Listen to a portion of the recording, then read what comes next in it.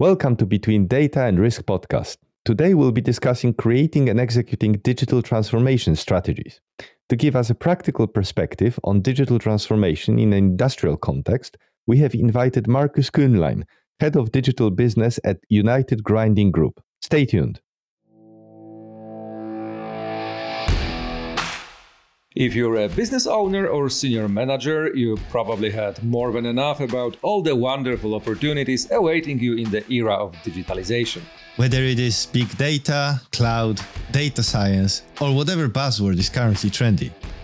If you would like to hear someone dissecting these claims and showing you what it actually takes to improve business processes, you're in the right place. This is Between Data and Risk, where we discuss real-life examples of what works and what doesn't in the world of business operations. Hello, I'm Artur Cognition Shared Solutions Chief Risk and Strategy Officer, and with me is my co-host, your friendly neighborhood data guy, Dr. Marian. Hello, everyone. Welcome to this episode of Between Data and Risk. Today we'll be talking about developing digital strategies, and we're excited to have with us today our guest, Marcus Koehnlein, Head of Digital Business at United Grinding Group, who agreed to share his experiences with us. Hello, Marcus. Hello, great to be here today. It's great to have you here. So let's start with a question, kind of to give a context to this whole discussion. We had an episode before on data strategy. We are talking a lot about digital transformation. So what is a digital strategy and how it differs from the previous one? Yeah, digital strategy is in the end the plan for the digital transformation. So it is very close connected, and I believe every company needs a digital strategy who wants to go into the digital world and wants to do it in a good and serious way. So that's why it's really important to think about a plan and to think how to make it. Every company needs one. So at which point should they start thinking about this? Is something that should be part of a formation of a company nowadays, that everything is digital, or is it something that can come later? So when do we do this? Yeah, so I believe today you need to think about digital. You need to think what you want to do in this digital world. And that's why I think every company needs to think about it and needs to discuss that. And of course, you need a lot of topics to look at. There is a broad range what you need to do, and it's not that easy. And that's why it's also so challenging for so many companies. But I believe you have to think about it. But let's assume that we are not forming a company. Let's assume that we have already operating company, and we wake up one day and say, "Oops, the train is already off the station. I need to jump it." Like, what is the first step I should take as a CEO or the business owner? Yeah. Should I start, in example, with hiring chief data officer, or should I try to form some data or framework of digital strategy myself and then choose the proper CDO? What is the first step for someone who just woke up and said, "Wow, I need it now"? Yeah. So what I think is it's normally connected to the vision. So you have, as a company, you always have a vision. You have a purpose. You have a direction. You have this northern star where you go as a company. And normally every classical company has that. And that's why I believe there must be a connection. So you can't just do something digital, which is not in your DNA. And that's why I think you first start with your normal corporate vision, and that must be connected. So, for example, I give you an example. So if you think of Nike, it's a big company, and they have this vision to inspire all athletes in the world. So that gives already a direction. So that means also their digital strategy should be connected to that vision and should go into this direction and not into processes, into something else. It should be focused on the athlete. So supporting around your core business, I think, is the topic which brings most value and where you have the most experience. So that's where you should start with. And then, of course, growing further, going into details and making your whole plan and your whole roadmap. But it's easy to think about digital strategies in terms of companies that are online or that provide a service somewhere, or even someone like Nike, who is they are a company that, even though they have a physical product, they are in the media. They've got a lot of online presence. But your company produces precision machinery, which is not a brand, that not a niche that I would immediately associate with the internet. So how did that idea form, and how do you link the vision of your company to the digital strategy? Yeah. It is, in the end, it's the same way, interestingly, because our idea is to help the customer. And our customer is B2B. It's not B2C like Nike. It's really other companies. They produce something with our machines. And our idea was, how can we help our customers to make their work easier? So that means, on the one hand side, with our hardware, with all this what was there since 100 years and longer sometimes, but also with new ideas like digital technologies. And so it started also from that vision, coming from that vision, and growing on the side in the end what we do already. And what you said before, that's also very interesting, how to organize it. So do you need a CDO? What do you need for it? And that's also a big question always, because on the one hand side, you need this organization which is running. On the other hand side, you have also the classical organization. So that must be aligned, that must be matching, that you can be successful. Okay, so what are the elements of a good data strategy? Because let's say we know that it's something that needs to link to your business strategy. I like it very much. We very often say in our podcast that whatever you do with data or with analytics or AI or whatever you do, it's like you should keep it in the context of the business. So what you say is very much aligned with what we say. Now, to be practical, let's say, okay, so I need to have a vision. Let's say I have a vision. I want to sell, I don't know, knives or whatever, and I want these knives to be the best for my customers. And what are my elements of my digital strategy that I should consider for this data strategy to complete? Because we, in our work, we've seen multiple incomplete data strategies, which were, in example, focused purely on the technical aspects. We will keep data in this data lake or in that data warehouse.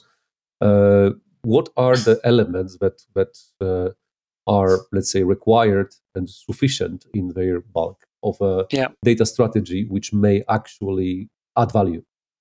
Yeah, that was already a great point, what you mentioned, too focused on technology and too less on business. So what I see is, on the one hand side, you need to build this leadership capabilities, let's say that way, and that's again a broad range. That's how to work with each other. That's things like failure culture, how to cooperate with each other, cross silos. So how do silos work with each others? Decision making. That's a lot of things. Agile, you name it. So quite a lot of things you have to look at, and how to manage that. And on the other side, there is the technology part. So how to make it happen with technology. And I think only if you combine these two worlds, then you can be successful. You need both. You can't say, I do just technology and run that. It will never happen, because you will crash with your organization, and the organization, when it's not supporting you with your ideas, then it will never work on the markets. So yes, and on the flip side, you sometimes get digital strategies which are purely focused on the outcome, ignore the technological capabilities, and they crash and burn because someone thinks, oh, we want to achieve this, and then the technologists look at this and they hold their head. And then they hear, don't tell me about the problems, talk to me about solutions which do not exist. Yes, admittedly. Absolutely, yeah. So let's stop on the business side, because let's say the technology side is, I think, undiscussable in any finite amount of time, because number of possible technological solutions, and also number of heuristics of selecting the proper technology solution for a problem. It's we could sit here for a month and discuss it case by case. Absolutely.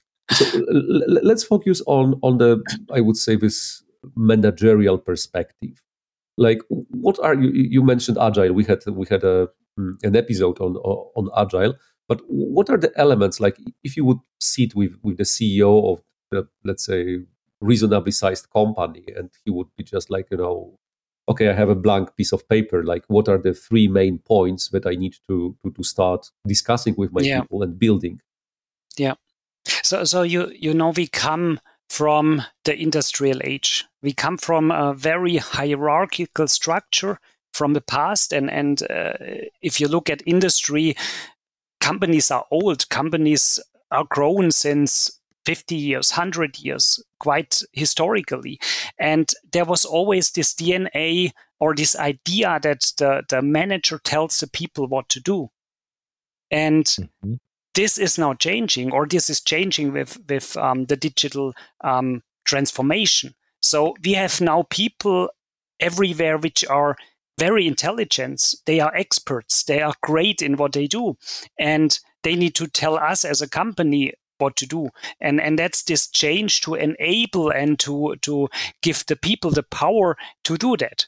And this is this cultural and leadership and this transformation. And that's why it's so hard. It's not just done in weeks or in months. It's years. It takes, and it's a journey. It's a long journey. I'm now waiting for Marian to give us his favorite quote from Steve Jobs. Come on, Marian, you want it. You don't hire smart people to tell them what to do. You hire smart people to tell you what to do. Exactly. Yes. Yeah. Exactly. Now it's so the employees obviously, and actually I'm in a process of writing an article about how companies should really listen to their employees, and we've done also an episode of how companies should listen to their data, even if they don't like what the data is telling them. So creating this digital strategy and connecting it to the business should provide that link. So are there really 2 digital strategies, one for external kind of external facets of a company and one internal? Because those aspects seem to me a bit not disconnected, but it should be treated slightly differently, right? Yeah, right. I also see that. So what can you do as a company when you do digital transformation, when you work in this digital world? So I see also there is the one side which is more on the outside. So depending also on your culture, how you are structured as a company and what you do want to do. And that's more this, I create something new on the markets. I create new products, new business models, whatever. And the other side is often very focused internally, like processes, like optimizations, like smart production, whatever, how you call it.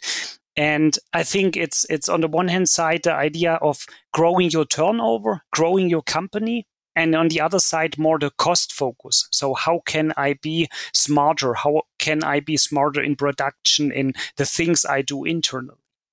And I think that's very important also to see these both sides and to decide where to focus.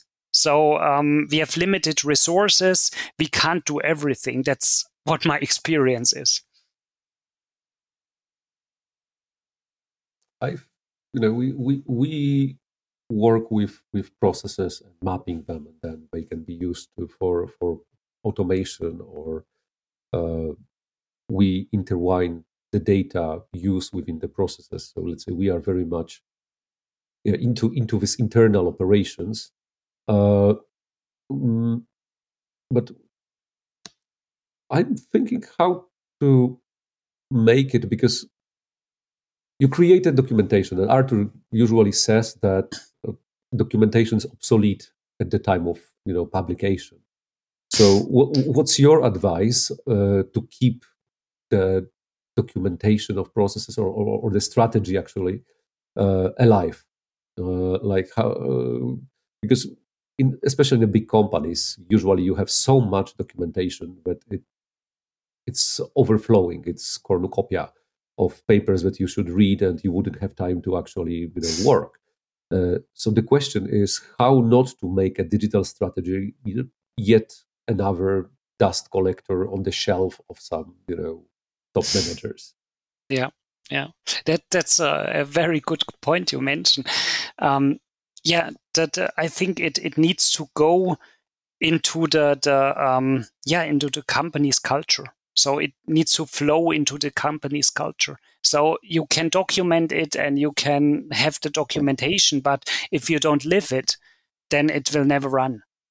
And I think this is a core part of it, to bring these ideas, how to make your transformation, how to run your new businesses, whatever you do, into the culture of the company and into the people's minds.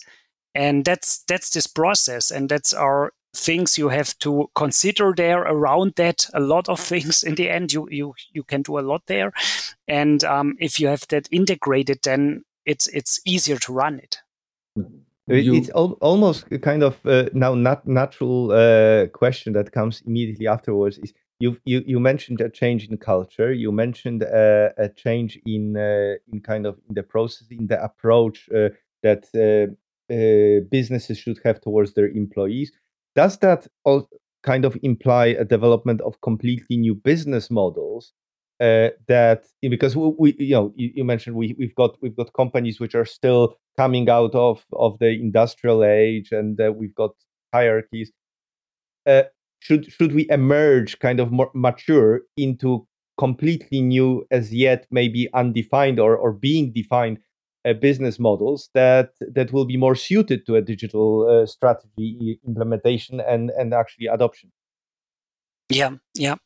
I think so. Yes, I think it's also a big value to use digital technologies and create new business models, because I think never in history was a technology that scalable as it is today. So if you think of, you create a model, you have a platform, whatever it is, you can grow much faster than producing something. I always see it with our machines. It's a lot of work to produce such a huge machine, and it's a lot of, you need people, you need resources, you need logistics, you need factories. It's a huge process, and in the end, your earnings are quite small in comparison what you put into that. And if you compare it with a digital technology, you just can scale it. You have 100 users, you have 1,000 users, or you have 10,000 users, but you don't need always to invest these many resources as you build one machine. This is not linear. Why it interests me in the aspect of your company, because you've got if we invited someone from a company that is purely online and their services are online, they would be talking about this growth, and obviously their business model is already very much entrenched in the internet. But a company like yours, when you say you've got a complex product that needs to develop it from scratch, and probably the mindset of people who work on these very very precise machines is very far from let's just cobble something together and see if it works, right? Because that's very often what we get online. Let's cobble something together, see if it works. If it doesn't, we can always take it out. Whereas with those machines, I have a lot of respect for precision machines, because I play a bit with 3D printing, and the amount of tweaking that's required for that is just mind-boggling. So You just compared how do you 3D printing to the precision Sorry? machinery that you just compared 3D printing to the I- precision machinery.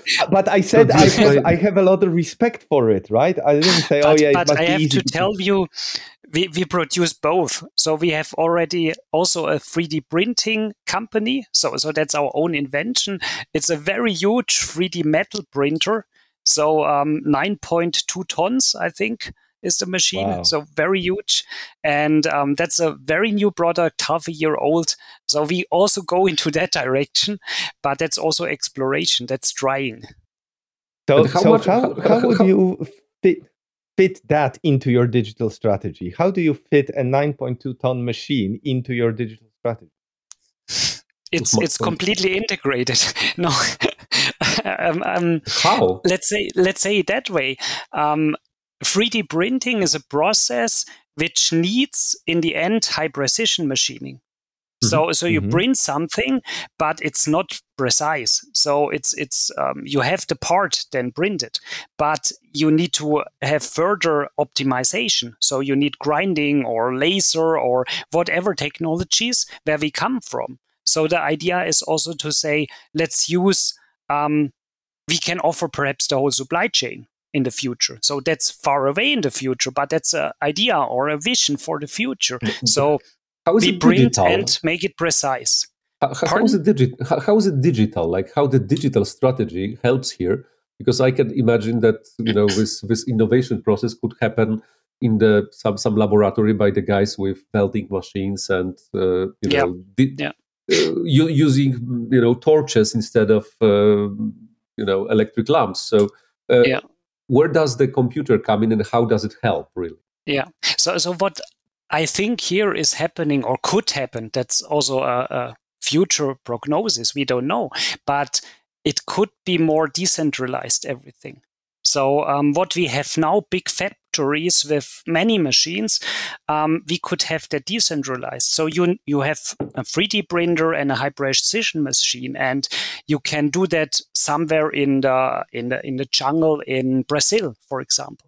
And why should you do that? That's the other point.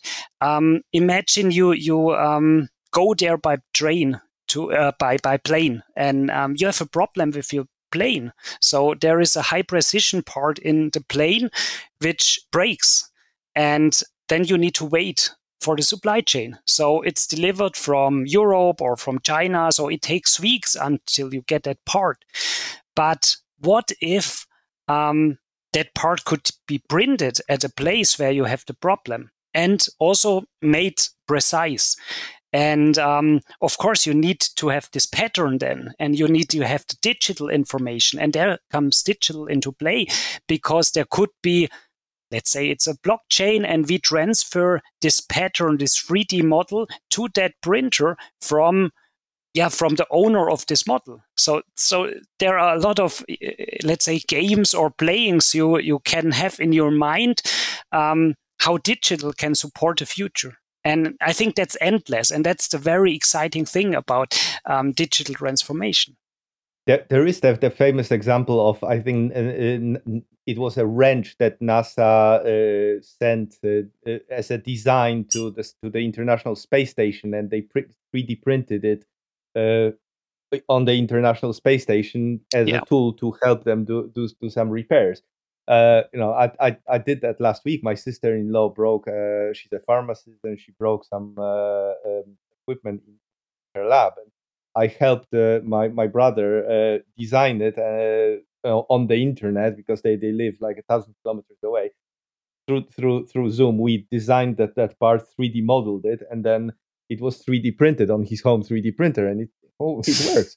So there's already this, and I think scaling it up is really a good kind of use case for many companies. Do you also do that, because that's on the kind of on the client side? How far do you go with your precision machines and your offer into showcasing that on the internet, or maybe do you have a metaverse strategy which will allow you to showcase your products in metaverse for future customers? Yeah, I think that's an option to go, yes, but we are not there that we have yet there a concrete strategy, I have to say. Where we focus is still on the topic how to optimize the shop floor for our customers. Mhm. So how can the customers run all our machines and the other machines? Normally they have many machines, they have not only our machines. And how can they optimize this whole process? And that's, for example, products we have already developed, we have in the market, and we optimize constantly. And in the end, our customers is interested in our machine, but more important is his whole process. So coming from his part to his final product.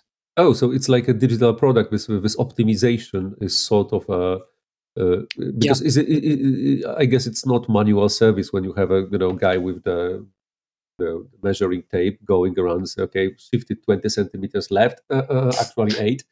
It's I guess it's actually a pretty interesting idea. But when you think of digital strategy, you should think of new digital products accompanying your physical product, which increase the applicability or ease of use or customer satisfaction of physical products. I can feel the words digital twin crawling towards this conversation very quickly, because I guess this is how it's done, right? You create a digital twin of your shop floor and then you optimize it digitally before you actually implement it. In the end, we have at the moment a product which customer uses. We call it production monitor, and it's connecting. The customer can connect all his machines, and then he sees all the information about all his machines, all his production, and the basic information is, first of all, is the machine running? And that's already what we see, a big step for many customers. They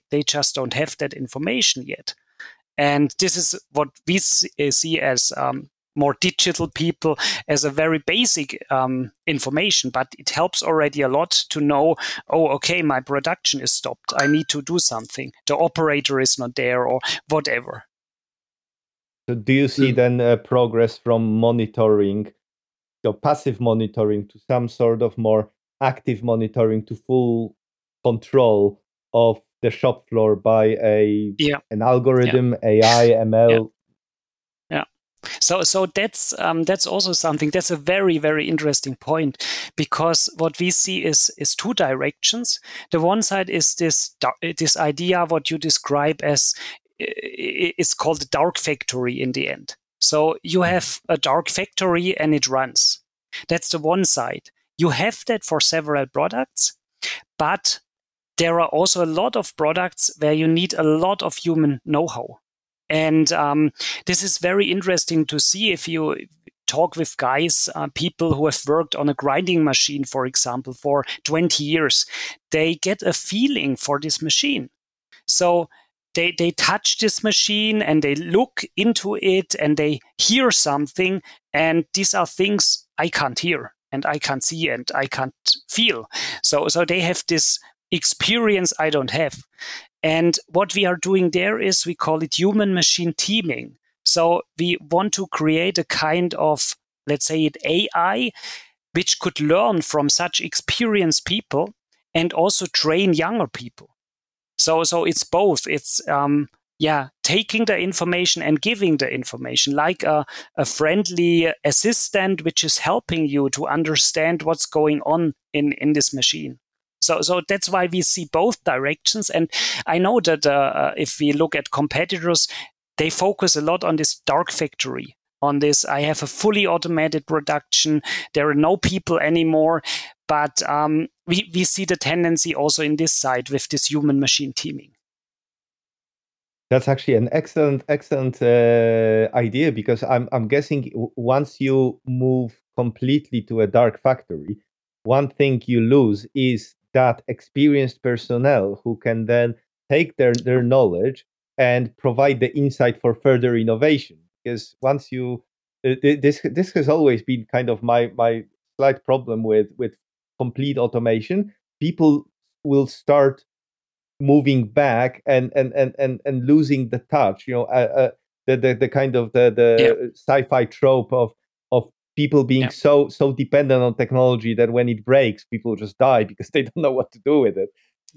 Absolutely. Giving back and actually teaching people, AI teaching people rather than people teaching AI is an excellent concept. It's bidirectional, I would say. So you take someone experienced and because so you need to have a change almost in the mindset now, where people need to be receptive for that kind of bidirectional communication. I guess younger people are naturally receptive, but do you also get how do kind of more traditional businesses react to this kind? If you come with your digital strategy to a company which is already operating and they've got their machine operators, very experienced guys with years of they can hear the tiniest change in the sound of the machine. How do they react to this kind of digital? That's also a good point. We are a quite traditional industry. So we are not that open. If I look at our customers, they have made their know-how, created their know-how over years, over decades, and they don't want to give that just away. So that's why it's also a cultural change on the customer side. It's not only internal in a company, it's also on the customer side.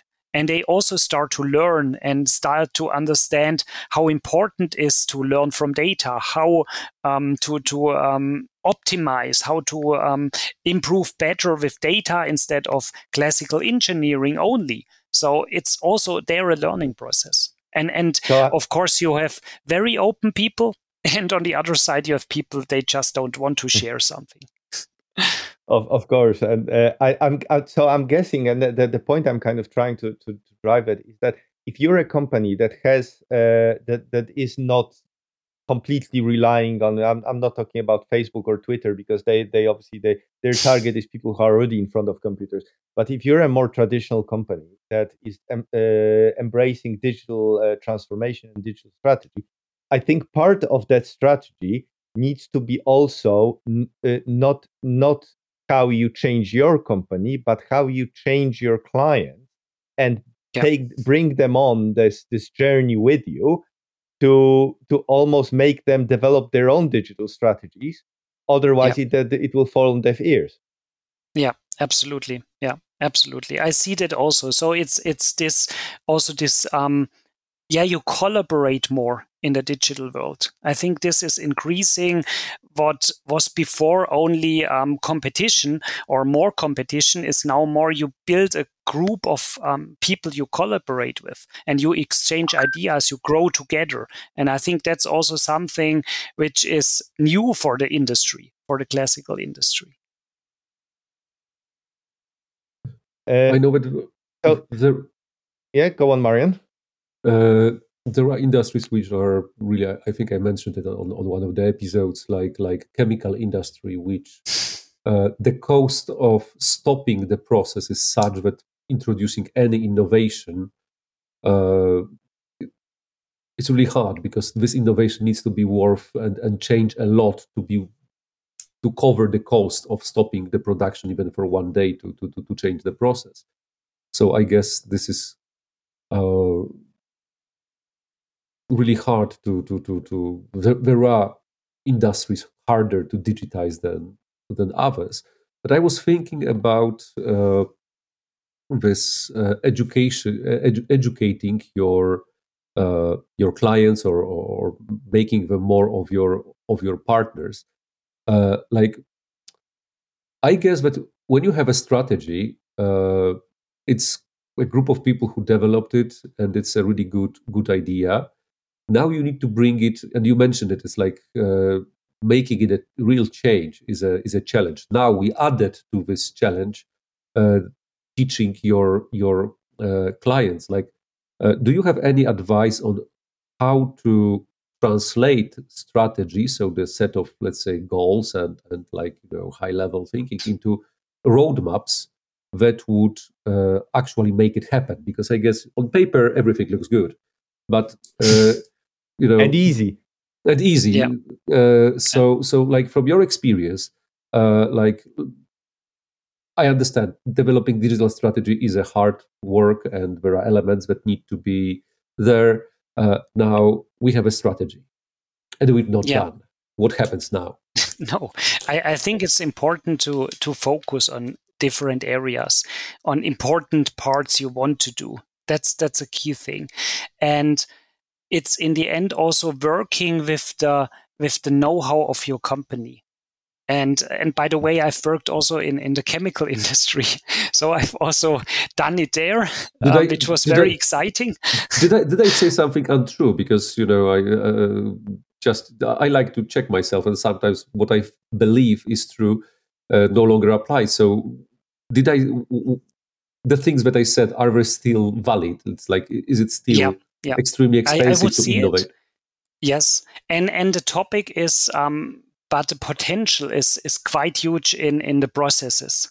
That's what was my experience from chemical industry. So you have these processes, and that to produce something is extremely expensive. So it's a process industry, but you have a lot of potential still to optimize that. And that's a big value. And when I see it from that side, I was focused with my group there massively more on internal processes, on internal topics in digital transformation. And today, when I look in the machine industry, we are massively focused on external topics. So we are really, what we discussed, focused on how to make our customers better, how to help our customers, and how to make digital products in the end. So that's also a huge difference.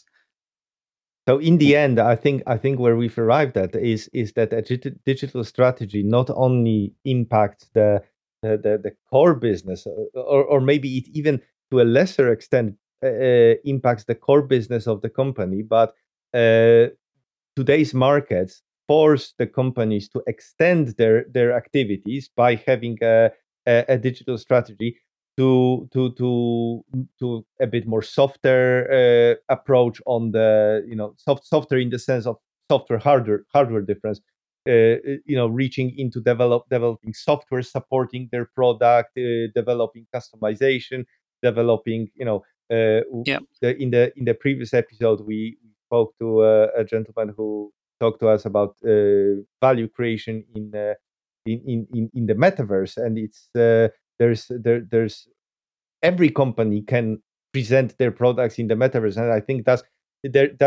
area is still unexplored.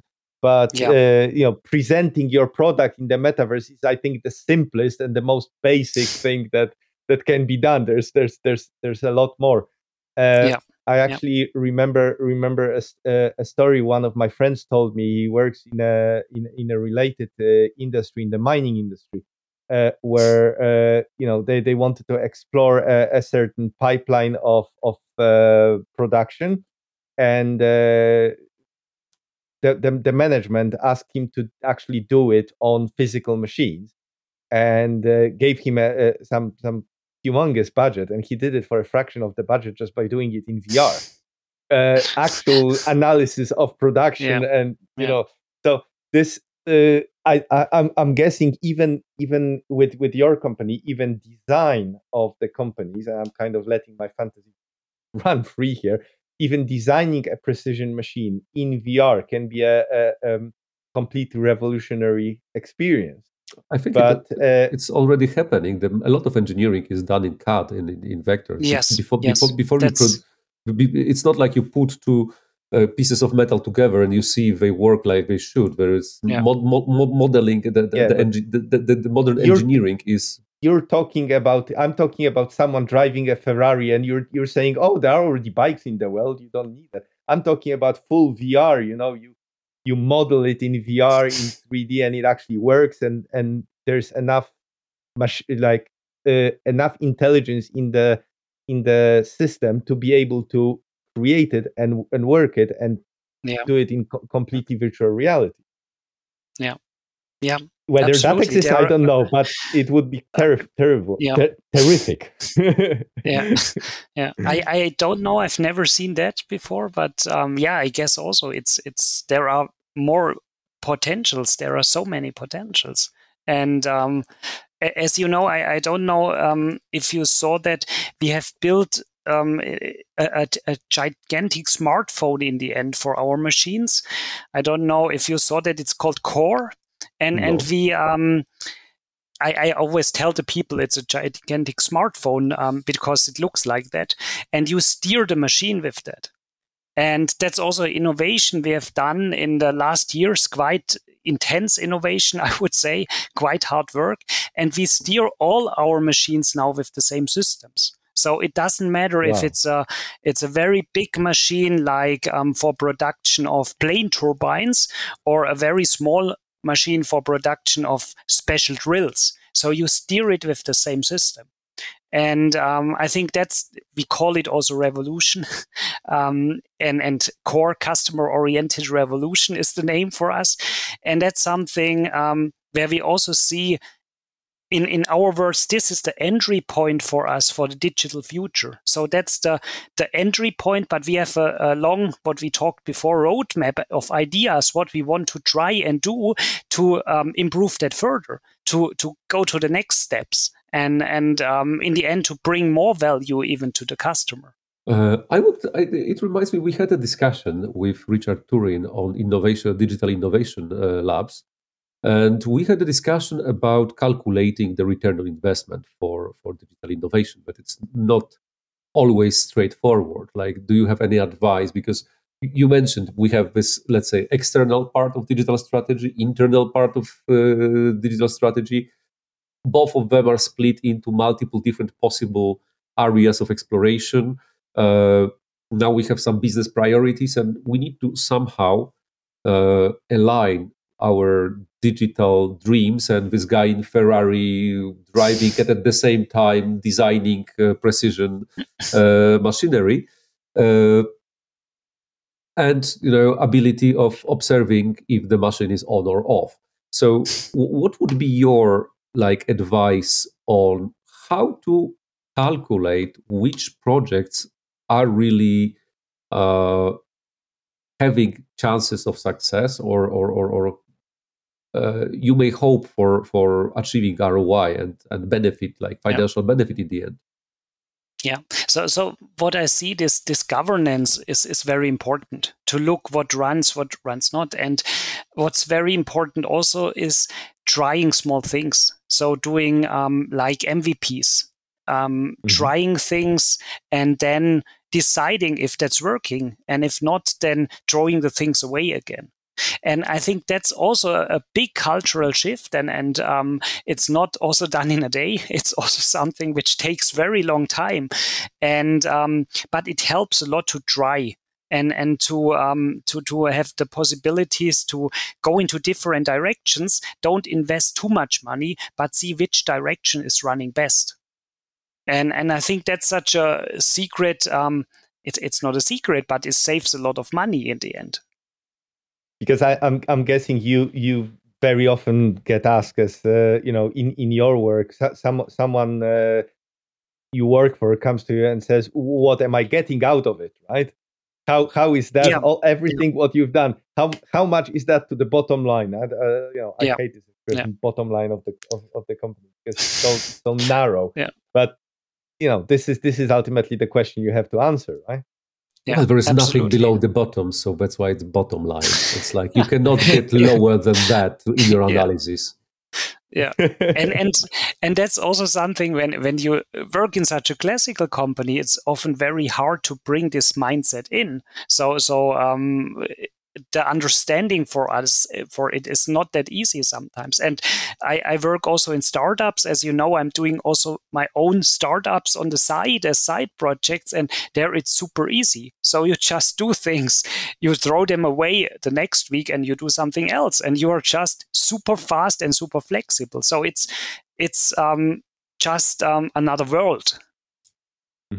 I can see how, especially in an industry where a lot there's a lot of complication, a lot of precision, and I'm guessing the with the design, if especially if you approach customers, like the Marian said, with chemical industry, stopping the process obviously has a huge cost. With your industry, I'm kind of maybe extrapolating here, but I think I won't be far off saying that if you go to a customer and says we've designed a new machine, and this one is 0.5% better than the previous one, but you have to spend another, I don't know how much the machines are, but let's say another 10 million to get that improvement, the customer will probably not be very impressed. So you have to present them with a quantum leap in innovation. So again, this is a very different approach that you have to take. Yeah, and I think that's where really digital helps us. With when I look now at this big smartphone or this big steering system, so people can now much easier steer that technology. So that's much easier to learn in the future. That will improve over time, but it's multi-touch. It's like a smartphone. So it's not like in the past, these big screens and these keyboards and whatever was there. So it's leaner, it's getting easier. It has a camera integrated, so you connect with the support if you have a problem and just tell them what's your problem, and you can discuss that interactively. And it's like WhatsApp system. You can chat with the support, and so there are all these features in which makes it much easier to go forward and to work. And this is the topic that we didn't touch in this discussion, and I think it's pretty important. Is integration between different business functions. Digital is bringing together, and like I guess that live cooperation between support and design and engineering teams in the past, it wasn't really close nor easy, because getting someone from the innovation lab, from his welder, of course, and torch lit dark cave, to the phone where the client was trying to say something in different language to explain to him that he should actually plug it to the wall or whatever, what is the problem, was much harder than now, when, first of all, the issues are connected. So the issues that you reach out to the engineer are for sure relevant, but also reaching out to him, and he needs to spend much less time to be able to give this live advice. So it connects this client-facing part of the strategy with inner part of your digital strategy, but also brings verticals together. It's pretty interesting. That digital strategy should be all-encompassing. Having digital strategy for sales is maybe not as beneficial as it would be if you would do it on the enterprise scale. Yeah, which is true for most of the strategies, but here we can see the example that this topic just emerged from the discussion. It's not assumption. It's the conclusion. And I think also when you work on business models and you create new business models, it's also interesting to bring all these people together. So having sales integrated, having technology integrated, having marketing, finance, whatever, people with different mindset. I did that often in the chemical industry. And there we always made such innovation garages and put a lot of people together, closed the garage for a week, and then looked what is happening. And sometimes it was very exciting what happened there inside. And interesting was, of course, there were some MVPs, some small products which were developed, or some processes, whatever. It went into a different direction. But also the understanding for each other was growing. So the marketing people understood, the finance people have these problems, and vice versa. And that helped also the culture to grow and to emerge. And I think that's also an exciting thing to do. So bringing people together and doing design thinking, working with them on such innovations. I would be afraid of bringing a lot of people into one place. and give them chemicals which can go boom. It's like somehow I would have my doubts.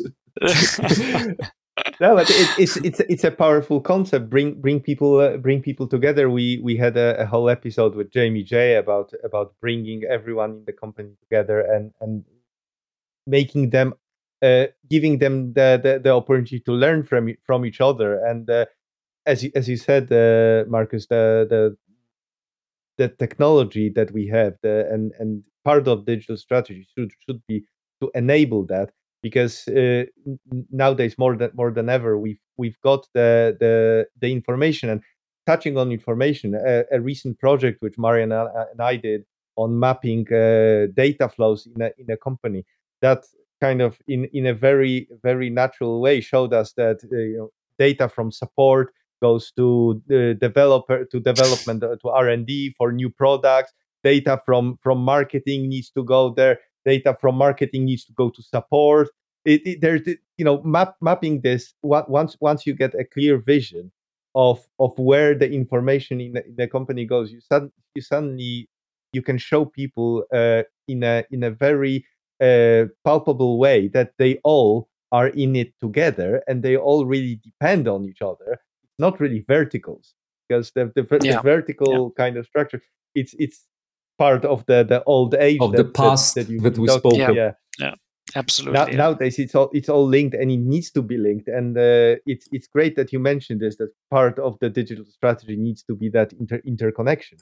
So in summary, kind of to build this kind of digital strategy, we need to get in there as early as possible, if I understand correctly.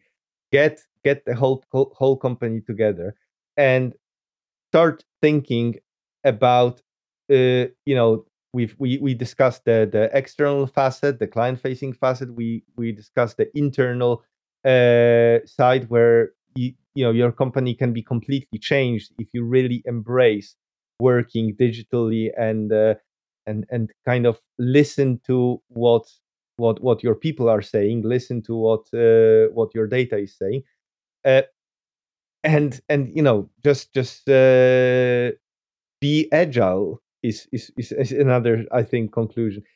So to kind of give people a bit more insight into the ideas that you mentioned, that you have your own startups. You also publish. I saw quite a lot of your posts on LinkedIn, which are very interesting. I especially like the recent one where you discussed the cultural differences between different negotiations and discussions. That was I think very very powerful. Where can people reach you elsewhere? Yeah, so LinkedIn. I'm active on LinkedIn. And of course, United Grinding, that's my main job. And then my side job, my most important one is Quarero. That's a student platform. And we connect students and company. And of course, it's also innovation. So the idea there is, if you have a problem as a company, so you need something to be developed, you need a marketing flyer, you need a video, whatever it is, you can put that into the platform and we match with the perfect student worldwide. And that's quite exciting, very international. We worked a lot already in Africa, in Asia, in different countries. And that's quite also very exciting to work with really young people and see how they get started in companies. And so that's also a potential to reach me. Yeah, then we need to connect you to some of our previous guests, because we had episodes with guests who spoke exactly about those kinds of problems. We had the president of the North Idaho College, which we talked about his approach to getting students kind of work with the business and developing the skills this way. I thank you very much, Marcus, for the time and for sharing with us the insights. It was very interesting and very practical, and I think in a certain way made more more tangible by actually discussing an example, not a digital company, but discussing a physical, real world, heavy industry company. And as always, let's hope it was of use to someone. Thank you for listening. As usual, we'd like to recommend you check Marcus's post on LinkedIn, where he frequently shares very insightful content related to digital transformation, communication, and business. All links to the references will be available in the notes to this episode. Also, don't miss the next one, where we will be talking about data strategy. To discuss with us the details of data strategy approaches and the place of data within digital transformation, we'll be talking to Samir Sharma, CEO of DataZoom, a data strategy and analytics consultancy. Subscribe on your favorite podcast platform or visit bdr.show to find out more about future episodes and guests. You can also check out cognition.llc for more information on Cognition Shared Solutions, our services, and other events hosted by us.